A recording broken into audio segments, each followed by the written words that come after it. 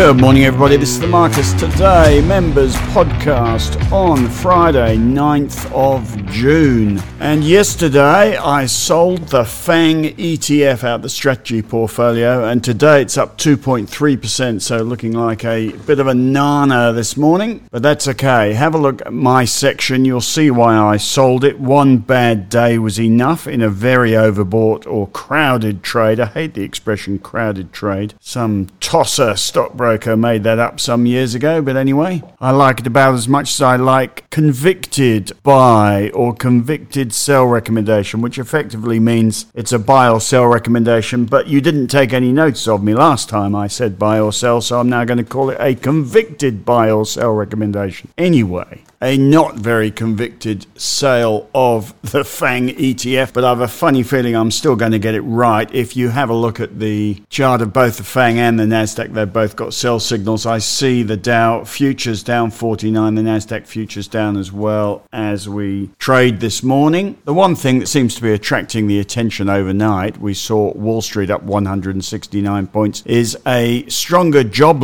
weekly jobless number than expected. In other words, a weaker jobs market than expected. And that seems to have kicked off thoughts that US interest rates will do the skip, as they're calling it, which is no rate rise next meeting, but maybe the meeting after that, the skip. If we have a look at the odds of a rate rise at the next FOMC meeting next week, June the 14th, the probability is sitting at 74.8% that they will leave interest rates unchanged and skip, and that seems therefore likely. That odds, though, those odds are down from 84% a month ago, so haven't really changed that much. And the odds of a skip slightly rose overnight. And that apparently is enough of a reason to believe that the stock market should go up, which is what it did last night. So our futures were up 29 this morning. Our market's up 20, been up 27 at best. But we are the Friday ahead of a Monday King's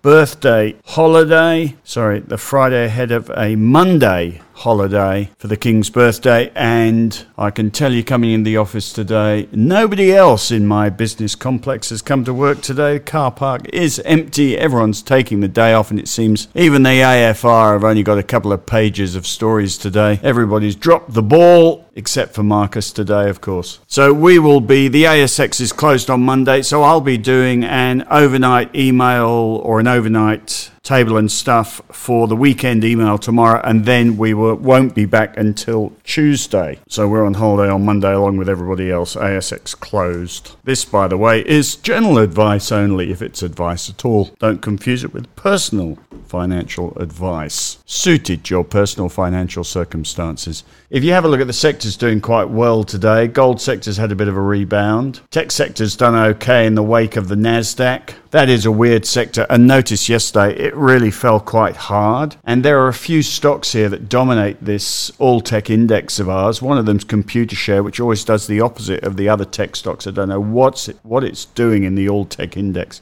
just because it's got the word computer in its name. Some genius decided to put it in the all-tech sector. Doesn't deserve to be in there. If you are watching information technology sector, far better you look not at the all-tech sector, but the AXIJ sector, which is the info tech sector rather than the all-tech sector. And that today is up 1.7% because it doesn't include Computershare, which is down today. Anyway, in that sector, by the way, I have done a stock take today. One of my new stock takes. I do quite enjoy doing those, it has to be said. I have done one today on Xero, another one on Avita Medical. Stop making up names, Marcus. AVH and XRO.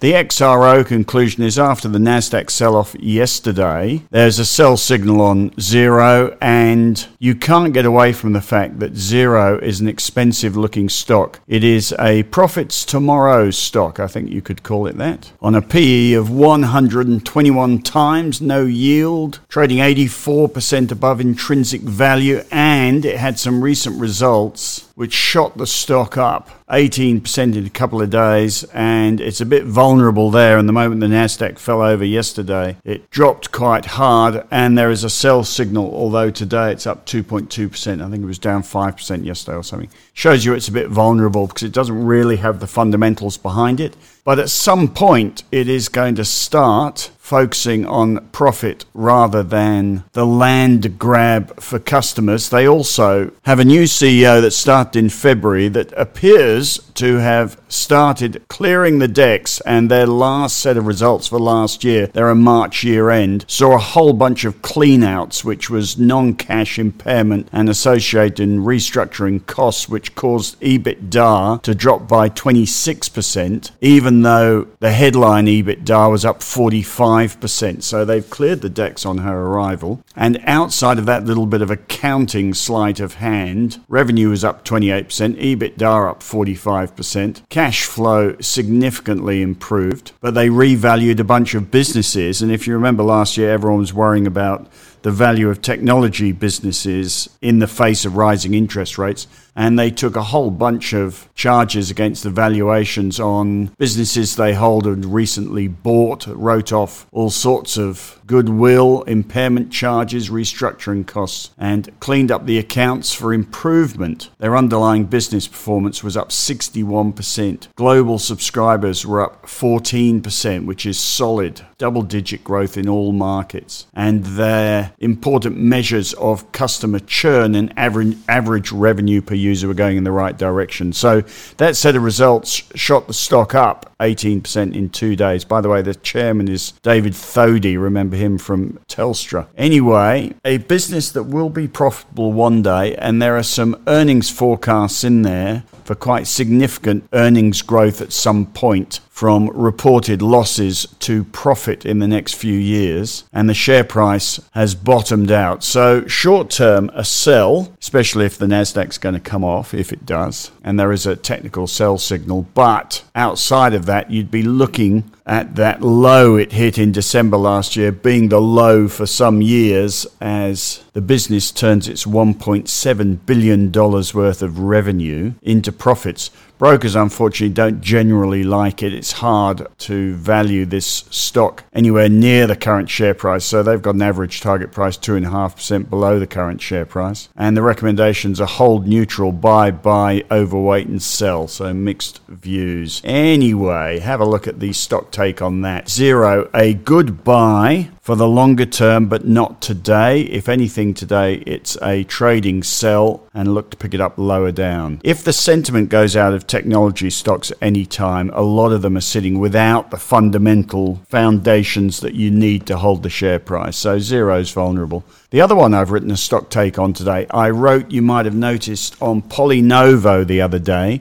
PolyNovo and Avita Medical are similar in that they both have regenerative skin technology, wound healing technology, and they are both getting FDA approvals, and AVH just announced one. It was expected, I have to say, but the share price did jump. And have a look at some of the photos I've put in of what their spray, which was used after the Bali bombings, by the way, on what their spray does for, or the equivalent of skin grafts. It sort of avoids skin grafts, which have to be taken from somewhere else on the body. This is quite an emotive stock. Professor Fiona Wood, who's a director of Avita from 2002 to 2016 and treated people after the Bali bombings. It's quite emotive, but the business wasn't really going anywhere, and they put in a new CEO, started to push into the US, and they now have a global market, FDA approvals, and the FDA approval they announced this week, they have a sales team ready to go and will start to commercialize it on the 1st of July. So it's another one of those profits tomorrow stocks. The brokers love it though. There are only 3 brokers I can see covering it, and they have a average target price 21.6% above the current share price, and they are all buyers after that FDA approval. Share price bottomed out in the middle of last year. At one point it was trading around $19. It's bottomed out around $1, just above $1, is now $4.75. It looks like a good buy, but not on the fundamentals again. Hard to put an intrinsic value value on it, not expected to earn any money for some period of time, no yield. So it's, again, very hard to say this is a quality value play. It's not. It's a momentum play at the moment after that FDA approval. And you might imagine that good news is going to get into the share price and leave it a little bit high and dry. But think long term, this is a company doing a lot of hard yards and has a heck of a lot of potential to get its product into global hospitals. They're currently selling into,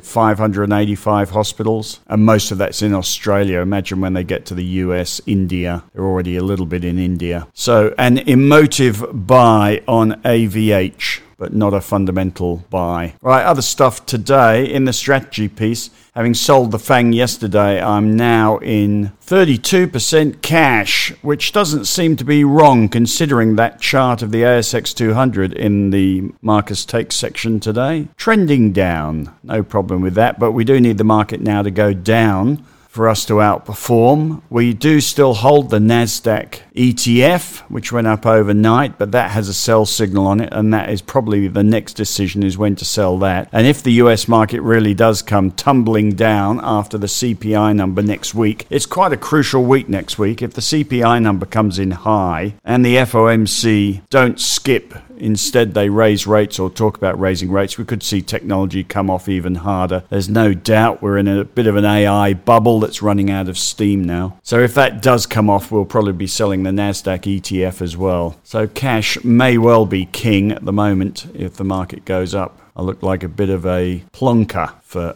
holding cash. I've also got the performance figure. It's really been quite a phenomenal trade, this NASDAQ and FANG trade in the last... It took a month. And in a month, thanks to FANG and our market going down, in the last month, our market's dropped 1.4%. The strategy portfolio has gone up 11.03%. And over the last year, the ASX 200 is up 0.31%. The strategy portfolio is up 14.57%. And that is clearly because of this FANG trade, almost all of it thanks to this FANG trade, which only goes to tell you, you really do need to time stocks and get your themes right. If we just sat in an ASX 200 ETF, we would have done nothing. So it's not time in the market, it's timing the market. Anyone who tells you otherwise is just a lazy financial planner trying to avoid taking any phone calls about whether their client should buy or sell. Other things in the strategy piece today, have a look at the BHP chart, have a look at the Macquarie chart. Macquarie has now broken its uptrend support line. A very mild support line is firmly, it seems, in downtrend, so happy not to hold that. BHP is having a little bit of form coming off the bottom, yet to break the downtrend though, the bigger downtrend, so not buying into it. And it's got to be said, the backdrop to BHP, in other words, the Chinese economic vibe, is pretty shabby. I don't know whether you saw their import-export numbers this week, but they were weak, and the CPI number today is benign, another indicator of their economy doing nothing. So not rushing to buy BHP at the moment. A few technical observations today. I've got Xero, as I've mentioned already, coming off the top, sell signal. A lot of the coal stocks seem to be coming off the bottom, buy signals on Whitehaven Coal and Coronado. AGL as well on a 52-week high. That's a coal stock. It may not seem it to you, but they have a B- ESG score. Australia's biggest carbon emitter. 3 coal-powered stations. The reason they performed so terribly over the years, I did a stock take on it the other day, performed so terribly over the last few years is because of the expectation that coal power stations will be closed down, but they haven't been closed down yet, and now they're earning a bit of money. So they're having a little bit of a resurrection. They're also moving into renewables and making a fuss about being the biggest renewables energy provider. But as UBS says, projects to replace coal-fired power are experiencing a blowout in costs and serious delays. So for the moment, coal will do. The other sector seems to be doing okay, I note, is uranium stocks beginning to pick off the bottom. Some of you might have a look at that. Traders only, or maybe not. And mineral resources, oversold now. I wrote a stock take on it yesterday. It is a great stock. Have a read of their annual report. great stock, and there is a fabulous buying opportunity coming at some point. I have not started a one-stock portfolio, as one of our glorious members suggested, just because it is lithium and iron ore, as well as a sort of annuity business that does mining services. But those drivers are sort of asynchronous, and it's a little complex as a one-stock portfolio to be getting that right. I know there's a buying opportunity coming when lithium bottoms, which is sort of seems to be stabilizing, and when the iron ore price gets going, which it hasn't yet. So a buying opportunity coming in Mineral Resources. It is a substantial company. Have a look at the recent stock take. Also noting consumer discretionary stocks, how oversold they are. One day there'll be a great buying opportunity in JB Hi-Fi, Harvey Norman on a 52-week low, Wesfarmers, Nick Scali, but not at the moment. Lots of oversold resources stocks for the day. Resources bottom as well. Mineral Resources being one of them. And the banks, NAB, ANZ, oversold. NAB 52-week lows. CBA coming up to results and dividend. There's a buying opportunity coming in the banks. Doesn't seem to be today though. That's about it from me. Lots of stuff in Henry's take. Zip is back on after its capital raise today. He's written a little bit about the banks and how Fitch has downgraded its view of the Australian banks. And he has a new On the Couch with the Vulcan CEO. Have a listen to that. The Vulcan CEO is a little bit echoey. We're not entirely happy with the sound reproduction. There is also, I will maybe put it in the weekend email, I also watched another good video, a little bit dated, but he is a clever chap from John Abernathy from Climb, who licenses us. But John is one of the good guys and very smart, experienced, funny at times, Mr. Abernathy, but speaks the truth. He only speaks the truth about the economy, and he did a good video on Ausbiz the other day, well worth listening to. He does regular videos, by the way. If you go to the Climb website, you could probably subscribe. Right, that's about that. I'll be back with a weekend email tomorrow. Oh, I see 29 metals coming off the bottom a little bit. That's going to be a great buy one day, a bit early. And I noticed these financial platform stocks coming off the top. Hub, Netwealth, they are stock market stocks after all. Premium down 9% today. Again, stock market stocks. One day the market will bottom and all these things will be fabulous buys, but not at the moment. Right, there we go. Market up 27, near its high of the day, but as I can tell you from the car park, nobody's around, nobody's doing anything. The AFR's down tools by the looks of it. Dow Jones futures down 49, Nasdaq futures down a little bit. What are you doing sitting at your desk listening to the stock market? Get out there and do something. But little word of advice, don't do any gardening without warming up. Apparently 30% of back problems come from gardening. Can you believe that? Because nobody warms up before they do their gardening, and that's how I've done my back. I have a herniated disc, never had one before. Always considered myself to be very back strong, having been a windsurfer all my life, but lifted